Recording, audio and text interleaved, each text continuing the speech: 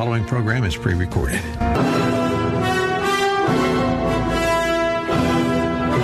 Morning, glory, America. Bonjour, hi, Canada. I'm Hugh Hewitt. That music means it's the last radio hour of the week. It's time for the Hillsdale Dialogue. I'm joined by Dr. Larry Arnn, president of Hillsdale College, and Dean Stephen Smith, who is the Dean of Humanities, the Temple Family Chair in English Literature, and a professor of English at Hillsdale. Together with them, for the next many weeks, we are tackling the works of Shakespeare, the history plays, as we promised you last week. All things Hillsdale are collected at hillsdale.edu. The Hillsdale Dialogues are found most easily collected and in order over at iTunes by simply Googling Hillsdale Dialogues. And we've touched on Shakespeare before with Professor Smith, and we like him because he's nice to lawyers. He's the editor and one of the co-editors of the works of Thomas More. Dr. Arnn's not so nice to lawyers, but he knows a lot about Shakespeare, so we're letting him in on this. Dr. Arnn, of course, president of Hillsdale College. Good morning, gentlemen. Good morning. It's great to have you on this fine December day. And Professor Smith, welcome back. You've been on leave. Yes, I'm talking to you from the secret recesses of the Sabbaticave right now, and working on a new book. But very happy to be here to talk about Shakespeare. We found the Sabbaticave, though, with the assistance of Dr. Arnn, and broke in. And I apologize for that break-in, but sometimes we have to bring Shakespeare to the public side. Dr. Arnn, thank you for allowing your lawyer-friendly faculty member to share these days with us. Yeah, I used to think he could never be a dean because he's nice to lawyers, but... Thomas More is a pretty good one to like, though, you got to admit. Okay, let's start. We're going into Shakespeare, and we're going fast. And we're going to ask you, Stephen Smith, at the beginning, why bother? Why start with Shakespeare? Why finish with Shakespeare? Why worry about the history plays? Well, I mean, first of all, I think most people who have had a brush with him know that when you encounter him, you encounter an incredible artist whose plays, really appeal strongly to our judgment, our reason, our imagination, to our mind and our heart, to our freedom and desire. And they really have a teaching goal as well on any number of subjects. So the first thing to do is to get excited about Shakespeare and the encounter with him, and to really see it as a chance to take a master class. I get these ads all the time on social media. Do you want a master class on this, a master class on that? I'm always thinking, what about Shakespeare? Take the golden chance to learn from the bard about the human soul, human nature, human liberty, political life, virtue, and more. When they use that language, what do you think they're advertising? And when you say take a master class from Shakespeare, what do you mean? Well, I mean that he is the master of these subjects, the master teacher. Few have studied the soul and human nature in politics like Shakespeare. Few have studied liberty and virtue and vice, for that matter, like Shakespeare. And so it's an investment that I urge everyone to make, both on the page and on the stage. Read him and see him, and spend a golden hour or two in the school of Shakespeare, and you'll be repaid richly. Now, Dr. Arnn, we will talk next week, as we have talked about in the past, your family's visit to Chicago and seeing King John. But when was the first time you encountered Shakespeare? Well, in high school, but seriously, in graduate school with Professor Jaffa. I had an English professor. We did some Shakespeare, and he was pretty good, but Professor Jaffa is a master. He has a deep understanding and a love for it. So, yeah, long time ago. How about you, Dean Smith? A great high school teacher. Mr. Smith was his name, and we had a great class on Macbeth, and I just loved that play, and I still do. It's still way at the top of my list among the great works of Shakespeare. Love to teach it, love to think about it, love to see it performed, and it all started with that. Well, my first encounter really was with Professor David Allen White on the radio years ago when he used to do an hour here and an hour there on Shakespeare, but it was never sequential. It was never thematic. And that's what we're going to do here. We're going to focus on the history plays. But before we do, what do you really need, Professor Smith, to get ready, especially if you're going to read ahead? And we're going to do King John next week and Richard II the week thereafter. We'll talk about the history plays generally in a moment. But what do you need to actually benefit from this beside a long commute? Well, I think you need what we always need to learn, and to undertake a serious education, we need that habit of attention and focus. We need a kind of willingness to see and to listen to a teacher like this. And actually, we need a kind of courage, I think, to wonder and to learn at all. And that's an indispensable first requirement. You know, we had a great speaker on campus recently, a guy named Kevin Majors, who runs Optimal Work. And he spent a lot of time studying attention and focus. And I think really, especially in this age where we're so distracted and so saturated in media, we need to recover the great virtues of reading and thinking again. And it starts with that habit of attention and that ability to focus. When you sent me your outline, I had to smile because my motto for my children all those child-raising years was focus and execute, because I think it is so important to focus. Dr. Arnn, I have one quick preliminary question for you. Our friend, your friend and mine, Andrew Roberts, came through town 2 weeks ago, and he was talking about all these new papers that have been released on George III that the Queen so graciously allowed him access to. Are any new papers ever released on Shakespeare that we have to worry about, the updated edition of the Shakespeare folios or something like that? Or are we blessed by knowing the end of the story with Shakespeare? Well, first of all, there aren't very many Shakespeare papers, I don't think, are there, Steve? And the reason is it was a long time ago, and he was not a statesman. And so, you know, what there is, you know, there's doubts about big things in his life, right? Steve told me years ago that there's a strain of thought that believes that Shakespeare spent some time up in Lancashire with my wife's family. And, you know, that's where she comes from, I guess. But that's a subject of doubt. Am I right, Steve? Yeah, I mean, he's a very mysterious person. We don't have so much as a letter. I mean, we have a couple of dedications to works.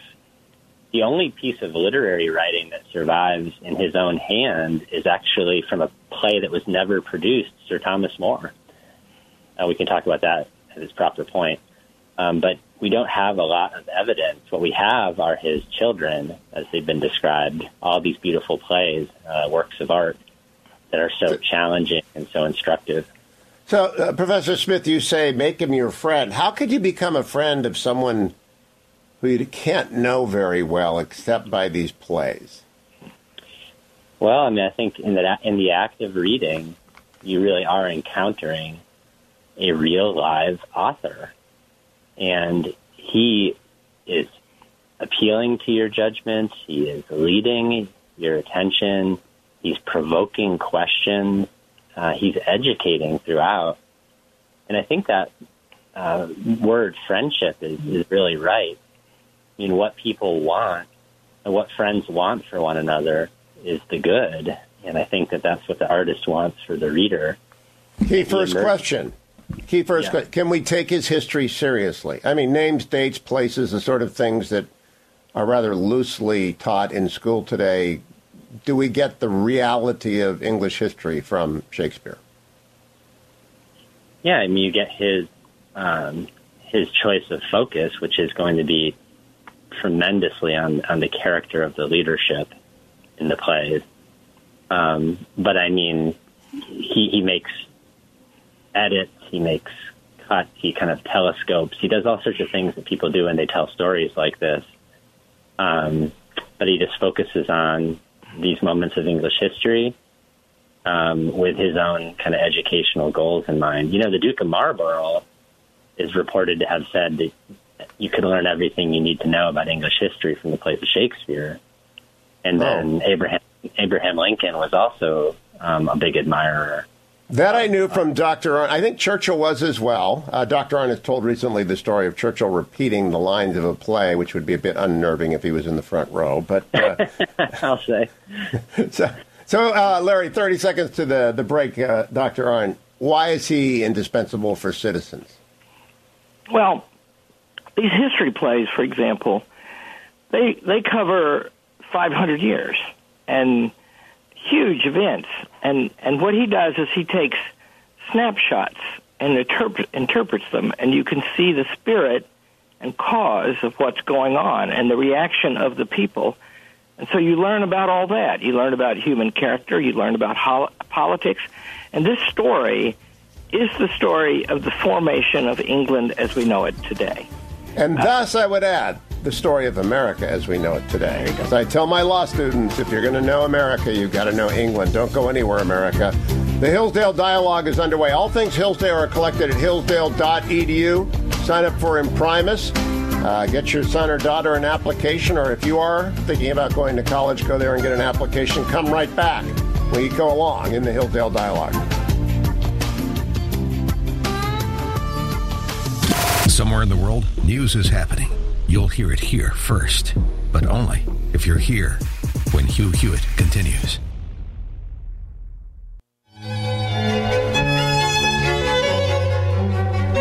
Welcome back, America. I'm Hugh Hewitt inside the Beltway, but up in Michigan. Well, actually, Michigan and wherever we find Sabbatic Cave is Dean Stephen Smith, professor of English at Hillsdale College. President of the college, Dr. Larry Arnn, is with us as well as we begin our deep dive into the history plays of Shakespeare. We've never done this before on the Hillsdale Dialogue. And he wrote the entire history of England, not the entire, but most of it in plays. But golly me, Stephen Smith, I've tried to get this right in my mind so many times, and I screw it up. The tautologies don't line up unless a professor tells us how to read them. How do we do this? Well, I think the most important thing to see first is what you just said, that he wrote a history of his own country in play forms across his whole working life. He starts with King Lear, which is set in pre-Christian times.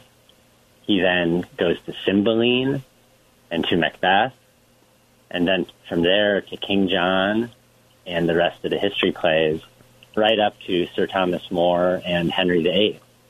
So you get a meditation across the whole lifetime by a philosophical genius on his own country from pre-Christian times to Henry VIII. When you say pre-Christian times, is that myth, which my old Latin teacher, a wonderful man, used to say, myth is a story intended to be believed, but it's not necessarily true. What are those first three, and will we come back to them at the end? Don't tempt me. They're my favorite plays. Well, yeah, I mean, this is Shakespeare meditating on, especially in Cymbeline, which is a play that is among the greatest of all his plays and the least well-known, on the founding of the country. And it involves, it's set around the time of the Nativity, and it involves the war between Rome and England. And so these plays are just, those three in particular, King Lear, Cymbeline, and Macbeth, among his very greatest plays. Dr. Arnn, do you have I'm a lawyer. I do like to have facts in order. I like, a great presentation and exposition of A is followed by B is followed by C. How do you like to read them or think about them? In that order in which they occurred, with the mythology before or the mythology after? Well, so they're history plays, which is, whoever thought of that? I mean, they say in Plato's Symposium that there'll be a great poet who can write comedy and tragedy as well. Shakespeare did that, but he wrote these history plays. And so I studied with Martin Gilbert, right? And you get something pounded into your head, and that is these events happened in order. And although he didn't write them in the order in which the events occurred, one can read them in that order, and I like that. And I'm doing that more in preparation for these dialogues than I've ever done before. And they make fine sense. Dean Smith, we are starting next week with King John because it's the first one we can nail down in history with a date. And then I hope I can tempt you into coming back for the three. What's the advantage of that and a disadvantage? And by the way, what would an American history set of plays look like?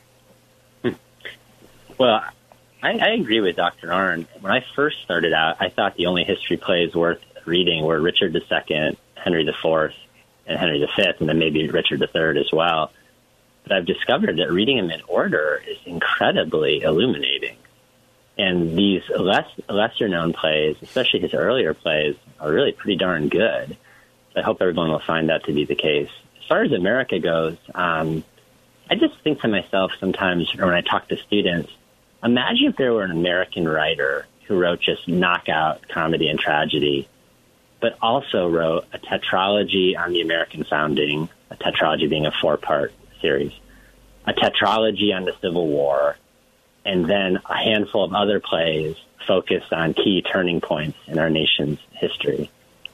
I mean, we'd say, wow, this person must have some serious interest in his country, his culture, form of government, virtue, political life. Hamilton again and again and again and again. Hamilton is really, I applaud it because it's made people know about Hamilton and about the Federalist Papers and about everything about him in a little tiny bit of tincture of Hamilton. There's nothing else like it, though, is there? Well, I asked the font of all good sense, my wife Laura, what she thought about these history plays. And she said, that's like someone writing 14 or 15 Hamiltons. Talking about Shakespeare's plays. She is the font of all wisdom. Go nowhere, America. We continue on with the introduction to Shakespeare's history plays right after this. It's the Hillsdale Dialogue.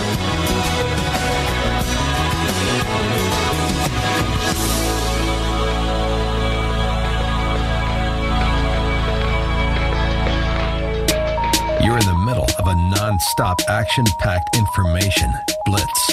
The Hugh Hewitt Show is coming right back.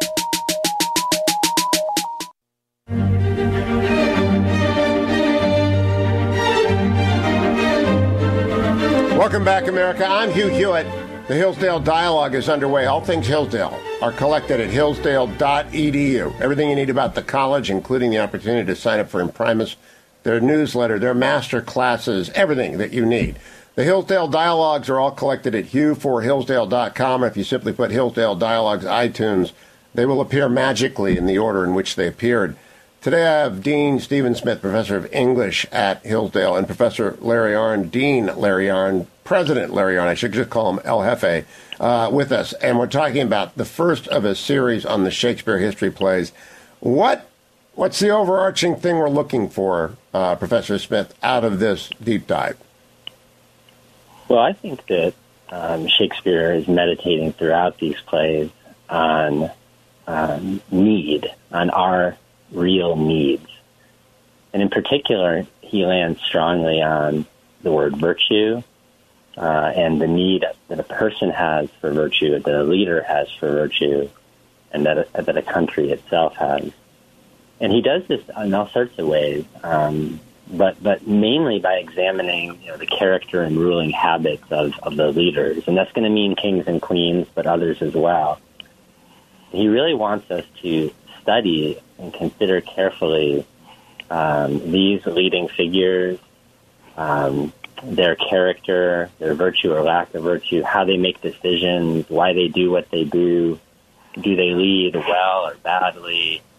Is there hope for England or not? And he really wants us to chew on those questions. And deep down, I think he's interested in preparing the reader himself or herself, for a life of virtue. And you can't make someone virtuous by reading, right? But you can give them counsel. You can challenge their judgment or lead them to acts of judgment. And then whether or not they live differently after the experience of a great play or a great book, that's kind of out of the artist's hands. That's in the hands of the reader and his or her freedom. This sounds a little bit, quaint, to think of Abraham Lincoln, a young Lincoln, reading his Shakespeare, Dr. Arnn. But he was America's greatest leader, and he had to plumb sorrow and joy and overcome. And I imagine if he studied Shakespeare, though, and I ascribe to him virtue, do you think this has something to do with his abilities? Well, to love to read Shakespeare by the light of a open fire in his house, that's a love. And something seized him about it. And that's something you can read in, for example, what's probably his greatest speech, the Second Inaugural Address, which is a beautiful, tragic poem. And that means that he could see what Shakespeare was saying. And not just in the history plays, but, he liked Macbeth best of all, which also Churchill did. But and Macbeth is great for a statesman because Macbeth is a deeply moral play. It's driven by the fact that Lady Macbeth discards her sense of justice out of ambition, and and Macbeth himself is never fully able to do that, and he's tortured by the terrible things he does, and both of them are broken by that experience. And it's a claim that nature itself, in Macbeth there are scenes in many places in Shakespeare where nature itself rebels against a wrongful act. And, horses do odd things, and the sky does odd things. And so Shakespeare is building in the crucifixion story, when the tablature on the temple splits, and there are terrible storms and thunders, right? And an eclipse. That's nature rebelling against unnatural acts. Well, let me ask you that. Do you imagine when Lincoln wrote that second inaugural, and I think the most amazing line in American history, "And the war came," it is poetry. It's just an amazing bit of writing. Is that the bard talking to him in his head around the facts of misery that surround him? Misery and triumph. Well, I would hesitate to say of either Lincoln or the bard that anything about them was derivative. They were in a conversation across time. And, Lincoln, my favorite line in that speech is about the justice of the war, because to make sense of a tragedy, you have to understand its place in the moral order. And so what he says is, if every drop of blood drawn by the lash through 200 years of the bondsman's unrequited toil must now be repaid by another drawn by the sword, still it will be said that the ways of God are righteous altogether. You see, that's a judgment, right? And that's Shakespearean, of course. It is, and it's that whenever I go up to the monument and I read that line too. Stephen Smith, when you find a group of students about to set out on Shakespeare, and I'm sure a bunch of people listening to us right now are saying, I wish I had done this when I was young. Do you recognize those who have an ear and a heart for Shakespeare, and is it too late for people who did not get into Shakespeare 101 when they were in college? No, it most certainly isn't. In fact, one of the joys of my work at Hillsdale has been teaching Shakespeare to everyone from aspiring high school students to our college students, to graduate students, to citizens across the country, and then to retired folks as well who come oftentimes in the summer for classes. I've been astonished by how much each group gains from him and how differently they read. I mean, my folks in the summertime have such a stronger sense of time, conscience, nature, character. And my younger people are often dazzled by the poetry of Shakespeare, but also intrigued by his emphasis on that big question, how do you lead your life well? How do you equip yourself to lead a great human life? They respond to that. So definitely not too late. In fact, one thing that's really true, and I say it often to students, don't ever feel bad that you haven't read something. In fact, you should be excited because I wish I could go back and reread some of these plays for the first time. I mean, the thrill of Macbeth in high school, I never read anything like it, and it moved me so powerfully, and it started to instruct me even in that early life. Never hesitate to begin learning again. Are people surprised by their capacity to learn Shakespeare or to profit or to get a virtue signal from him? And I mean that in the positive way, not in the politically correct way, but to actually learn more as they are older? Oh, I've in some of our summer events, I've had folks start off the week telling me how opposed that, I've never liked Shakespeare. I've never wanted to read him. I've had students say the same thing for that matter. And it is astonishing how he wins them over by the end of the week. It takes a little bit of work, as it always does. And you have to become comfortable with his language, of course. But once you warm up to him, you'll find just what his friends found during his lifetime. No one knows how to gain the attention of a reader or an audience, sustain the attention of a reader audience, and educate it like William Shakespeare. What about the language? The language is not our language. It's not conversational English. How long does it take to become familiar with it? Well, honestly, in an upper level class, if I'm doing a class, it's not uncommon for 3 or 4 weeks for people that all of a sudden feel like they've made some transition with him. He's harder than people like to admit. He's a philosophical thinker of the first order. He's a demanding writer. He's a challenging writer to your wit and your judgment. He requires work. It's not just all, the mellifluous bard, ha ha ha, that kind of stuff. But once you get used to him, and you tune in, it just gets greater and greater and greater. And then you'll find one of the great pleasures of life, seeing multiple performances, rereading. His friend said way back when in the first folio, read him again and again. And then if you don't like him, you're in some manifest danger. So I love that. Dr. Arndt, would Harry Jaffa slow down for you folks, you poor beginners, or would he just press on? It was painstaking. I think I said last time that Professor Jaffa sort of taught by the sentence. And so if you read Aristotle with him, or anything, but it's Aristotle and Shakespeare were the ones where this was most vivid. Like in Aristotle's Ethics, we never got out of book 1. And we skipped the bits about the argument of Plato because we didn't have time for them.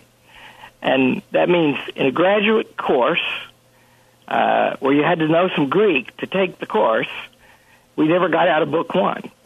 and yet it was all there, he would say. Well, in Shakespeare, he would play them, their plays. And so he'd find a recording. Back then it was a LP record. And he'd play bits of it, and he'd stop. You could stop. We didn't very often. You could hold up your hand, and he'd stop.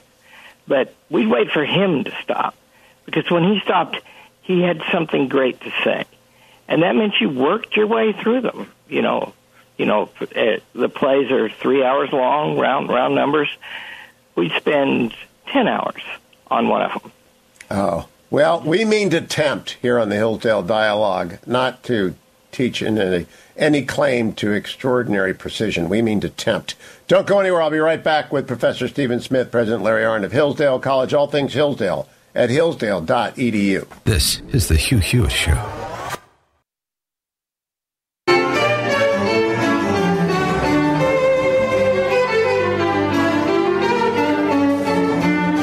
Welcome back. I'm Hugh Hewitt. You're tuned into the Hillsdale Dialogue, the last radio hour of the week with Dr. Larry Arndt, president of Hillsdale College, and Dean Stephen Smith, professor of English at Hillsdale College. This week and many weeks into the future, we are doing the history plays of Shakespeare. Next week, King John. This week, we're finishing up with the introduction. And Dean Smith, you said, he is the teacher of virtue and the good life. But what other lessons are we going to look for besides how to live well and how to live well over the course of a life? What other questions are you going to answer and ask before answering them? There are a lot of good questions that come out of these history plays. Maybe a fundamental one. What is the best form of government? I mean, he obviously lived in a monarchy, but wow, we're going to have to ask ourselves what we think about monarchy by the end of this. So what's the best form of government? The big question. What's the best way for a leader to live and govern, of course? But what's the real character of a country? What are its aspirations? What are the kind of problems it faces in particular? What are its real needs? And then maybe just to close on the question, what does a country need to do to foster liberty and avoid tyranny? That's a big question. And then what does a country need to secure stable civil order and avoid civil war? I mean, Dr. Arnn, when I teach con law, I begin with the Stuarts. Because unless you do the revolution against the Stuarts and then the Glorious Revolution, you're not ready for the American Revolution. That's how deeply English the American experience is. And so I think studying Shakespeare is useful to that. Agree or disagree? Yeah, well, you can see there's no perfect form of government. The most perfect form of government is monarchy of the wise. But the difficulty with that is wise men or women don't always have wise children. And so lots of this, there are good kings and bad kings in these Shakespeare plays. But there are several families who would love to be the king and have their children be the king. And they kill each other. I mean, the whole houses of York and Lancashire, all the male heirs were killed. And those lines descend now through the females. And then when you get a good one, what you know is they won't last too long. I just read Charles Fox warning George III that he was imposed on the English because the last group had to be killed off. It was quite a reminder. So what do we go to next? King John. Set it up for us so that they'll come back next week, Dean Smith. What about King John and thereafter Richard II? Well, I mean, just to affirm what Dr. Arnn said, get yourself ready for some serious bloodshed and mayhem. These plays are extraordinary on that front. But to people who are sincerely interested in listening out there, whatever you do, don't worry about all the names and the dates. I always tease my students about this. Like, the history plays, there's this house and this duke and this rival claim to the throne and that one. And I'll say, you all can keep track of 8 seasons of television, thousands of plot lines, or you can know absolutely everything about Tolkien, for example. You can definitely handle Shakespeare's history plays. It's actually considerably clearer than that.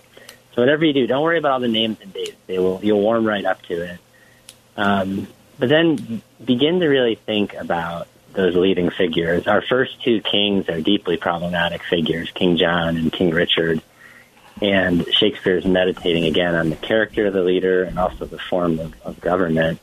But I'd like to share an anecdote, too. I just taught the second tetralogy, so Richard II and the rest of those plays, to our graduate students out on the Washington campus.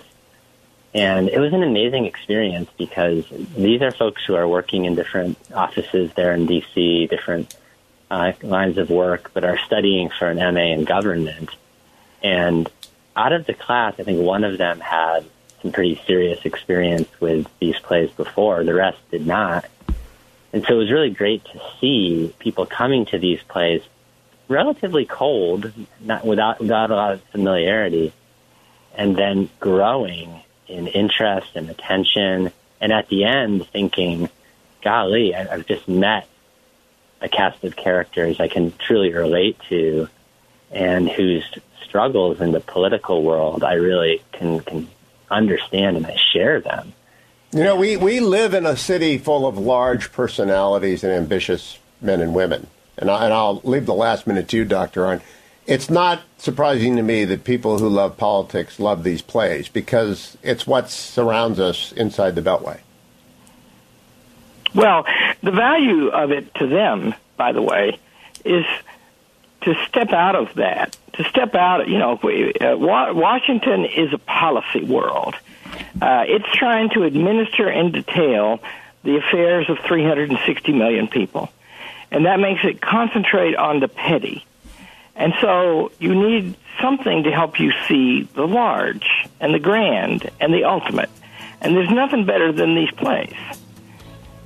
The large, the grand, and the ultimate.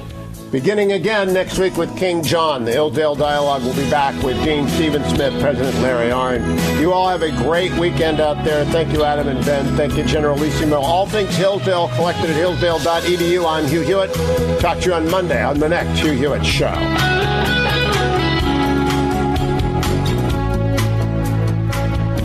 absolutely, positively need the truth, this is where you turn. This is the Hugh Hewitt Show.